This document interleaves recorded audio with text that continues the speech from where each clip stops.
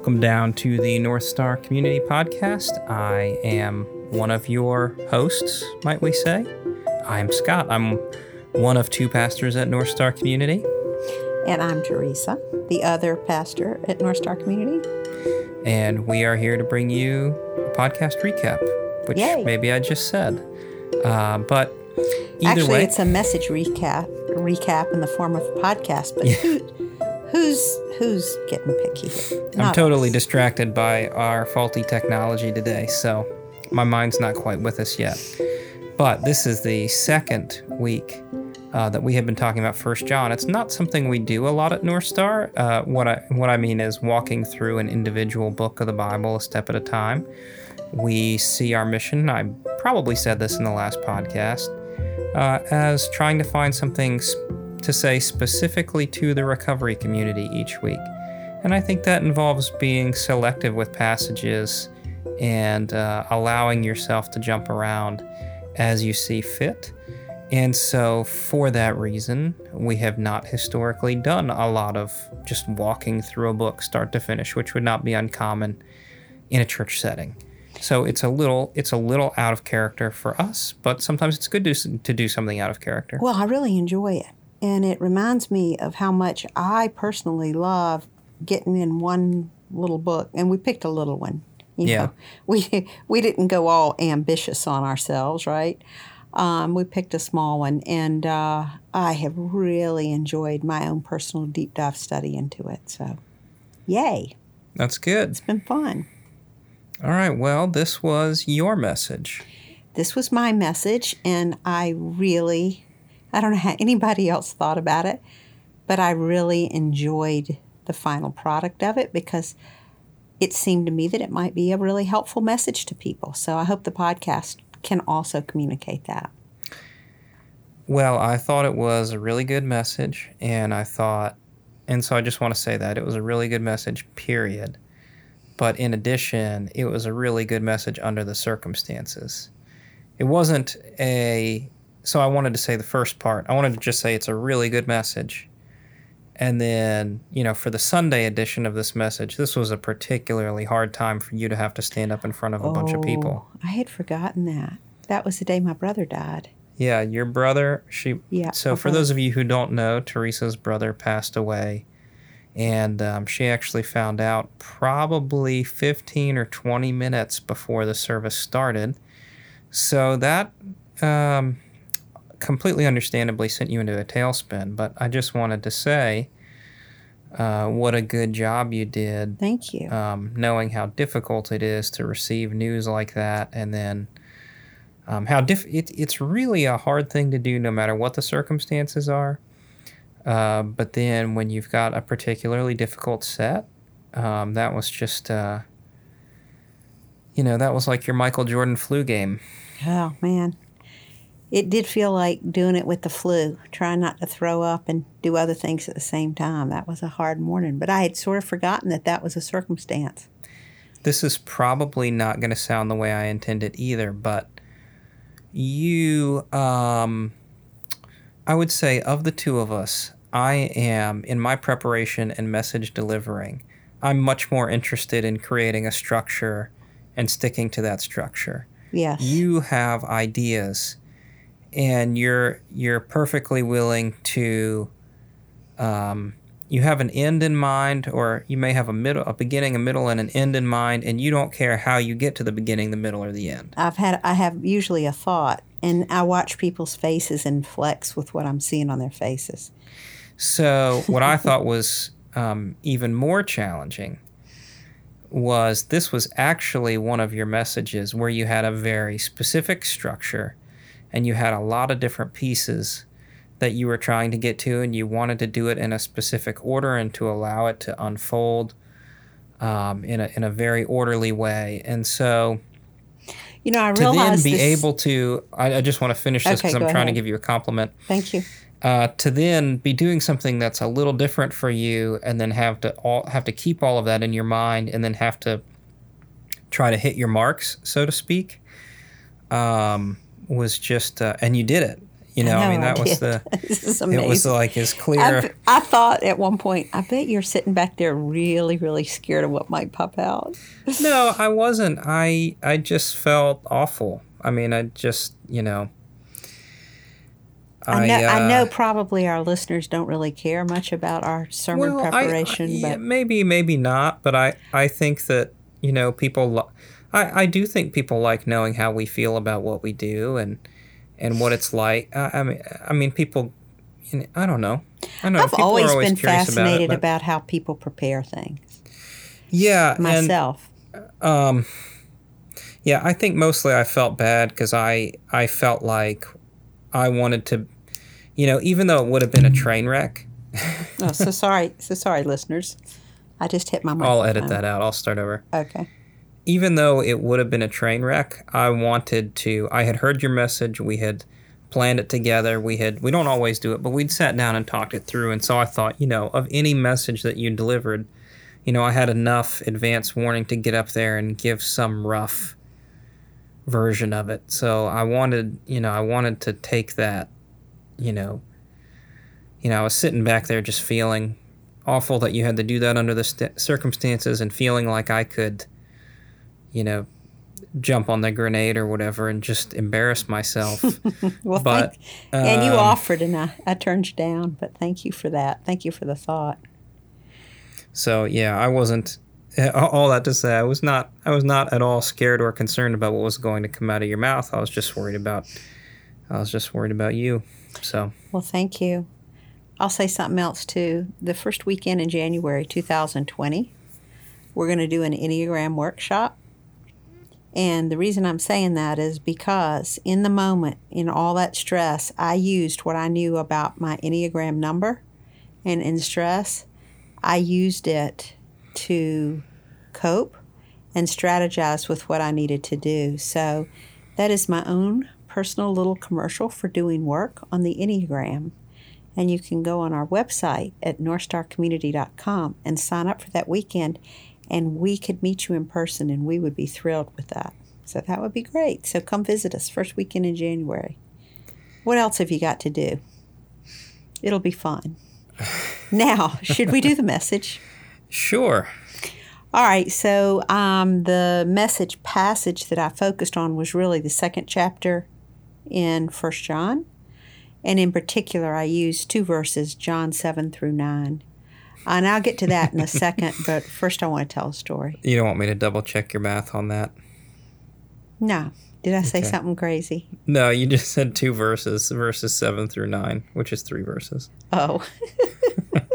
No, I don't want you to check my math. But yeah, 7 through 9, 3 verses. Thanks for checking. No problem. We'll get there in a minute, but first I want to tell a story. So the message you gave the week before was at the 30,000 foot level, and you were sort of setting the stage for 1 John and also communicating what was in the first chapter. And if I could sum it up, so correct me if you think this isn't a good summary, I believe what you said to us is God pursues us and draws us to Him with compassion, and that manifests itself as fellowship with one another, which I do think we talked about in the previous podcast, that it doesn't say fellowship with God. You know, God draws us to Him with compassion, which manifests as fellowship with God. It says, because God draws us to Him with compassion, it is manifested by fellowship with each other. And I've always been fascinated by that,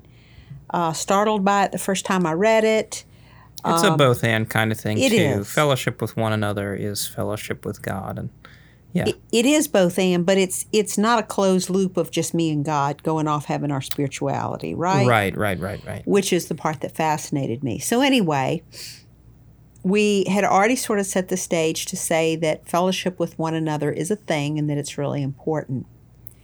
And so I started out the message by talking about a place where fellowship with one another should be the easiest thing in the world, and yet we were having a little undercurrent of conflict.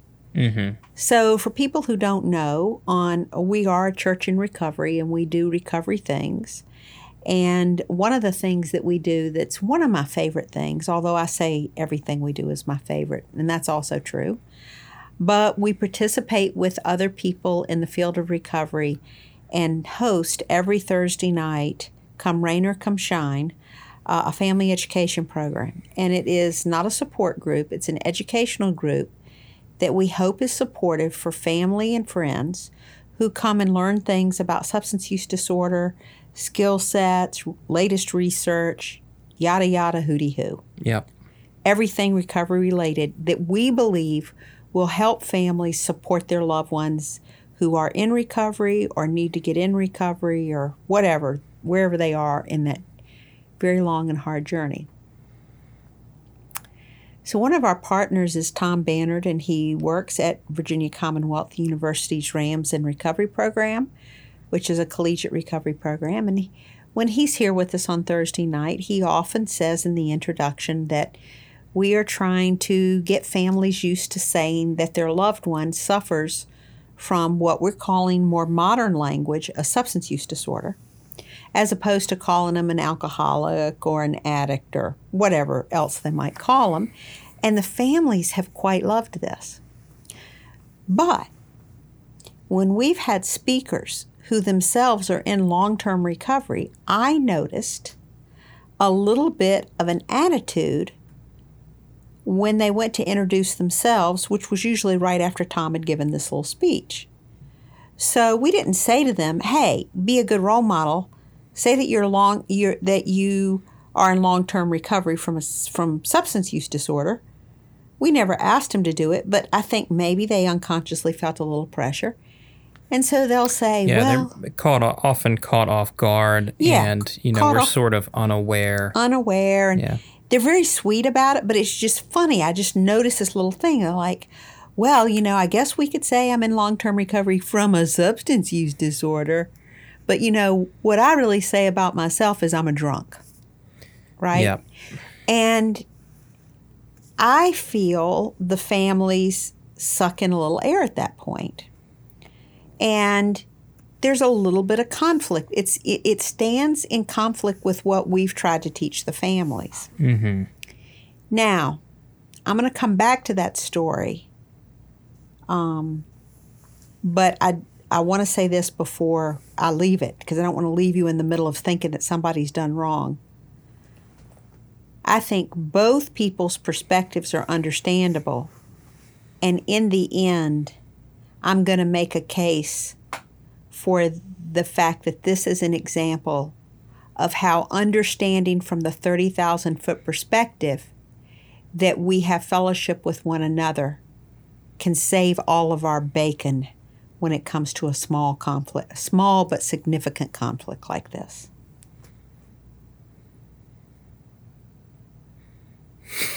Anything you want to say about that before I proceed? Well, no, so I'm interested to talk about that and how, so I think I should wait, because I think that this is the right time for you to hit the pause button, which is what I think you did when you actually delivered the message. So I will jump back in when we're revisiting how what you're about to read impacts how we view that situation. Yeah. And, while we're at it, I just want to say again, I love how studying Scripture and having a 30,000-foot view can change how we walk in our moccasins on a day-to-day basis. I love that so much, and I am really glad we're a church in recovery and that we take time to think through the theology of these things from a 30,000-foot level all the way down to how what we believe impacts how we show up for a meeting. Right. I just love that. Yep. I love it. I think everybody should love it. I hope our listeners just love it. So anyway, back to the scriptures. So the scripture I used was this: Dear friends, I am not writing a new commandment to you, but an old commandment that you had from the beginning. The old commandment is the message you heard. On the other hand, I'm writing a new commandment to you, which is true in him and in you, because the darkness is passing away and the true light already shines. The one who claims to be in the light while hating a brother or sister is in the darkness even now. So we've got that dark and light metaphor going on in 1 John. And again, we've got an emphasis on living in the light changes how we fellowship with one another. Mm-hmm. Now, I said to our crowd that if I were going to circle a little tiny piece of that, I would circle the piece because the darkness is passing away and the true light already shines as just the fine tip point of the scripture the piece of scriptures that sort of inspired the rest of the message. Yep. So what I did at that point is I began to say that this metaphor of light and dark can be misunderstood and misinterpreted. And so I really wanted to sort of suss it out and make sure that we were clear.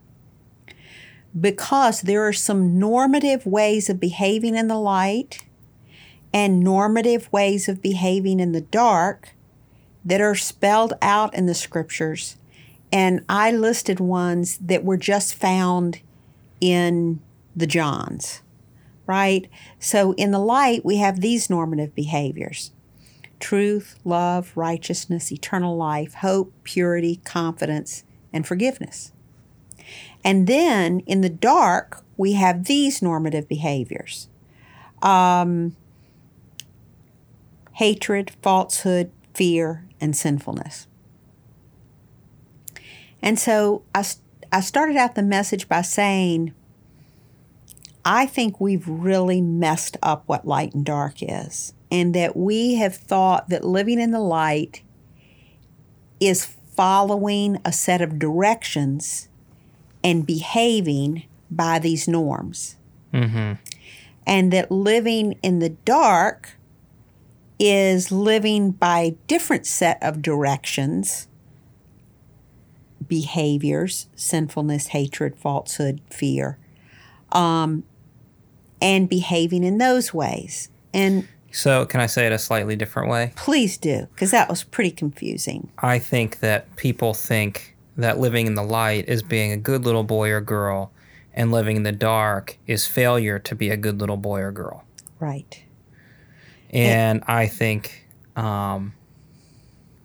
people have no resources for thinking about that any other way, because that has been ultimately so much of the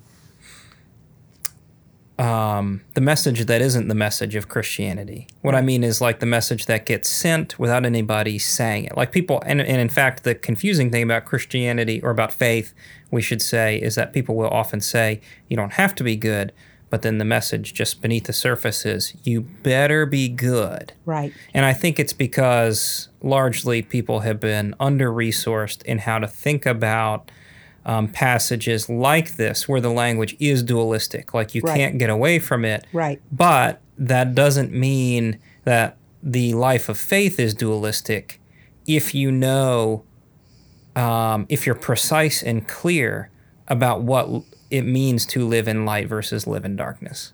Right. So in order to be precise, let's break that down. Living in light and living in darkness are not a spectrum of good boy, bad boy. They are two forces that stand in direct opposition to one another. Yeah. They are not perspectives. They're not behaviors. They are actually two forces. There is good, there is evil. There's dark and there's light. And in the light, this is a commitment to a certain way of seeing, which is seeking out a life of faithfulness and understanding who God is and how that works. Well, and to use the very specific language of 1 John, when it's talking about living in the light, just to get us away from thinking about this as goodness. Right. It's talking about being open and honest. You know, it's talking about owning the ways in which you fall short. Shh, that's my next point. Oh, sorry. You rushed ahead, you bad boy. Okay, so let's just get these two frameworks. So living in the light is a commitment to this certain way of seeing. It gives us a direction. It's not about specific directions for being a good boy. Right. Darkness is hostility toward God. Yep. And that's just clearly a very different thing than being someone who misbehaves. Yeah, and I think that's the piece that people, well, I think people struggle with all of it for various reasons, but I think that people have been trained to think that if they don't drop enough money in the offering plate, that they're being hostile to God. Or pray enough. Or if they don't, if they miss a Sunday. Right. Or if they, people have been trained to think inappropriately about what it means to be hostile to God. I mean, hostility towards God is like intentionally undermining God's work of trying to better his creation, including his people. Right. So it's intentionally being hostile towards God's work of wanting his kingdom to come. Yep. And you stand in opposition to that and you're saying, I'm against it, right? That's darkness. And so when we have these two different opposing forces, they're not a Venn diagram. They don't overlap. It's not like Tuesday I was good. Let's hit the pause button on that, because I think you said that in the message, and I could be wrong, but I'm not sure people got it. Because what you're saying is that if you're a person who's committed to living in the light, if you're committed to that kind of self-reflection and self-honesty, then you don't overlap with the darkness. You do not overlap with the darkness. And that's the piece that I'm not sure. Like, I knew what you were saying, but I think it came and went too fast. Okay. And it was, and I'm not saying it was your fault or that it was a bad. I'm not trying to imply any fault of yours. I think that people need to sit with the fact that you can be a person of faith who has failures and character defects and not be overlapping with darkness. Right. Because the darkness described here is a specific thing. It's not a general kind of quote unquote sin. Right. Darkness and sin are not equivalent terms. Right. So, falling short does not make one live in darkness. So you're not standing on the threshold of light and dark, and when you step in the wrong direction, you're in darkness, and then you have to turn around and get back to light. No, you can, quote unquote, sin or live in sin or live independently of God, and yet still be in the light, because you're committed to that way of seeing that involves that fellowship with others, which involves the intimacy and the honesty about who you are, and that kind of thing. Yeah. And the beautiful thing about 1 John is it gives us very specific indicators that we're living in the light. And I described it as this. A person who lives in the light has the self-awareness, the capacity, and the willingness to confess things. Yep. Now, they don't make stuff up, but they confess things that are true. And I think last weekend, you made a really good point, because you sort of added on to this. You said people who live in the light are willing to confess things that they would prefer no one else knew. They bring their shame to the table for discussion, things that they're ashamed of, which I thought was really good. Yeah. I think I said it more colloquially when I said, people who live in the light say things like, I messed up. And they are able to say, I messed up, and how that happened, specifically what the mess up is. And that when you live in the light, based on your committed way of seeing, you know that there's provision for this, which we see. I mean, I don't think you see a better systematic way of spelling that out than the way we learn how to make amends in the 12 steps. Yep. And so in the light, what we're doing then is we're on this journey of being able to have fellowship with one another, right? Because you're not confessing into a vacuum, where you have the awareness to say, I messed up. and you have a community that has the capacity to receive your confession without treating you any differently in response, which you have a whole message on that, so I won't steal your thunder because I think that'll be the podcast we do next. But that's living in the light. Living in the darkness, this opposition to God, also looks a particular way. And this is a person who lacks the willingness and or capacity. I don't want to judge. So the willingness or the capacity to confess and maybe even to recognize that they have messed up. That's living in the darkness. Somebody in the darkness might say, well, this is who I am. Deal with it. A person who's openly hostile towards God is not committed to this certain way of seeing, of leaning into and working hard to have fellowship with one another. They're not committed to this process of acknowledgement that sometimes they make it hard to be in fellowship with them. They're not interested in working on the skill sets that enable them to treat somebody with compassion even when they mess up. And so that's what it means to be hostile towards God. You don't have to be burning down churches. You're just not participating in the building of the kingdom of God because you refuse to be committed to a certain way of seeing that requires you to be a person who wrestles with your own humanity. I think I would even take it a little bit further to say that, or at least I would try to draw out a little piece of that a little more, which is that,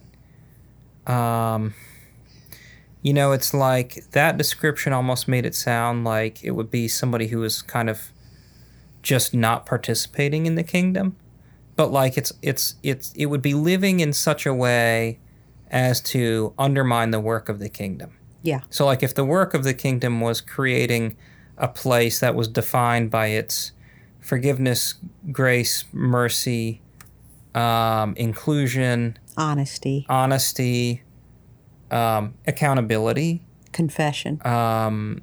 If it was defined by such things, then you would be trying to, you would be living in such a way as to be actively, hostilely unmerciful, right? Yeah. We know people like that. Yeah. Right. And I don't just mean like you have a moment where you're not merciful. Right. Right. I mean like you have a lifestyle right. wherein you are taking the capacity to thrive off the table for other people. Yes. Now that's the best. That's the best. We really ought to record that phrase somewhere. You are actively taking off the capacity. You're actively taking the capacity to thrive off the table for somebody else. Yep. That's it. That's it right there. We ought to put that down. We ought to do more work around that phrase because that's a keeper. So yeah, there's that. Now, let's go back to the original story that was the conflict. Right? You have the family members who are so thrilled that we're not calling the people they love bad names anymore. Mm-hmm. And they're very happy. But then you've got these wonderful, wonderful human beings who, through a hard-fought battle, are in long-term recovery. And if they're speaking on Thursday night, they're people who are giving back to the community and supporting the work of recovery for others. Definitely living in the light, right? Yep. And in that light-filled space, they are not ashamed to confess that they are whatever name they call themselves, drunks, addicts, alcoholics, because for them that's a hard-fought victory of acknowledgement. And in long-term recovery, they've even come to find a tribe of people, their mutual aid societies, AA, NA, OA, SAA, etc., who have OA. Overeaters Anonymous. Oh. They have a whole group of people who eat as many Cheetos as you eat. Cheez-Its. Jesus. Yeah. So anyway, that's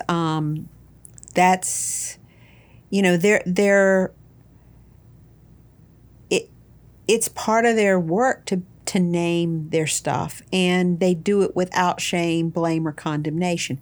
That is a very different experience than the family members have been given the opportunity to feel about that.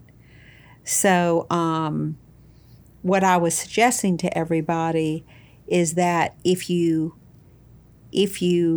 walk in the light, when you go into a room where there's conflict like that, you have enough curiosity and kindness and willingness to explore those things, and you come to see that there's something light-filled and beautiful about both perspectives. Now, you said you wanted to say something more about that, so go. What you got? Well, I think I probably did it already in the prior section. And I think probably you covered kind of whatever was hanging in the balance there. But yeah, I mean, I like the idea that I like the idea that we can make room for both perspectives and to recognize the importance of each other's concerns. Yeah. Like, we want people to honor and respect our loved ones, and we want to honor and respect, like, the identity that you've chosen, that and acknowledging that you're practicing the difficult self-reflection by self-identifying right in a certain way, that both efforts are about a commitment to the light. Right. And it's resulted in a very, very minor conflict, but it's the kind of conflict that results from two groups who are both pursuing the light. And yes. I think that's a good, that's the right kind of conflict to have. And I loved the example because I felt... Also, should we just say, like, nobody's, like, distraught about this. Like, this really is such a minor thing. Yeah. I don't want anybody to think there's, like, problems. Like, nobody is having any kind of legitimate relational problems over this or struggling to come to group over it. It's not in the slightest bit a big deal. It's just a really good example of how you can have conflict and yet still be in the light. Yeah, exactly. Yeah. And I loved the example because it also, no one loved anybody less for being on different sides, right? Right. And so to me, that is illustrative of what it means to live in the light. Living in the light doesn't mean you take a lot of Prozac, and that you're a zombie. You can have conflict in the light. You can mess up in the light. You can be confused in the light. Yep. But there's certain rails that you don't go beyond because of your commitment to a certain way of seeing. And when I remember that, I just get excited about living life. Yep. So, yeah, this was a message that really meant a lot to me personally. Yes, as it should. All right. Well, we are ending on a very serious note, and that's a good thing. You can end on a serious note. Aziz Ansari ended his latest stand-up special on Netflix on a serious note. Really? Very serious. Wow. I'm going to have to watch it. I can't even believe it. I think you should. Regardless of how you feel about him, I think it's worth taking in. Anyway. However, now that you've made a recommendation, I'd like to make a recommendation. Oh yeah, and you know what? We should make that a weekly feature, like our recommendations for the week, and it doesn't have to be related to the podcast at all. So I'd like to make a recommendation. Please make a recommendation. Big Little Lies. Oh. Yeah. Mm-hmm. It is fantastic. It's not making my list, but it made my list. I liked the first season a lot. Did you watch the second season? No, we've started, but I'm having a hard time with it. But that's okay. Just because look, people can love each other and like different things. We're still living in the light, baby. It's all good. Any other recommendations? No, that's it for me. That's what I'm currently obsessed with, Big Little Lies. And is it the season finale coming up? I mean, I don't know. I don't know how many there are because we're behind. I don't think there are that many sessions. So, yeah. Sessions. Yeah, that's good. I'm trying to think if I have any other recommendations for our recommendation corner. We're going to have to really put more effort and thought into this. Maybe we'll make this like a formal thing next time, and we'll plan it, and we'll have some ideas in mind. Okay, cool. But one of the things I would recommend, if you are ever doing any online content creation or podcasting of your own and you need music, I would recommend Blue Dot Sessions. No, that was smooth there. Thank you. You're welcome. Those are my host skills. Yep. You can find Blue Dot Sessions on the web at sessions.blue. We are North Star Community. We're located in Richmond, Virginia. You can find us on the web at northstarcommunity.com, or you can check out leadtheway.org, leadthewayrva.org. Great. I got it wrong. She gave me a face, and I had to correct myself. That's one of our new ventures, and we're really excited about it. So again, leadthewayrva.org. Great. Yep. All right. It's been fun, peeps. See you next week. Take care. Bye-bye.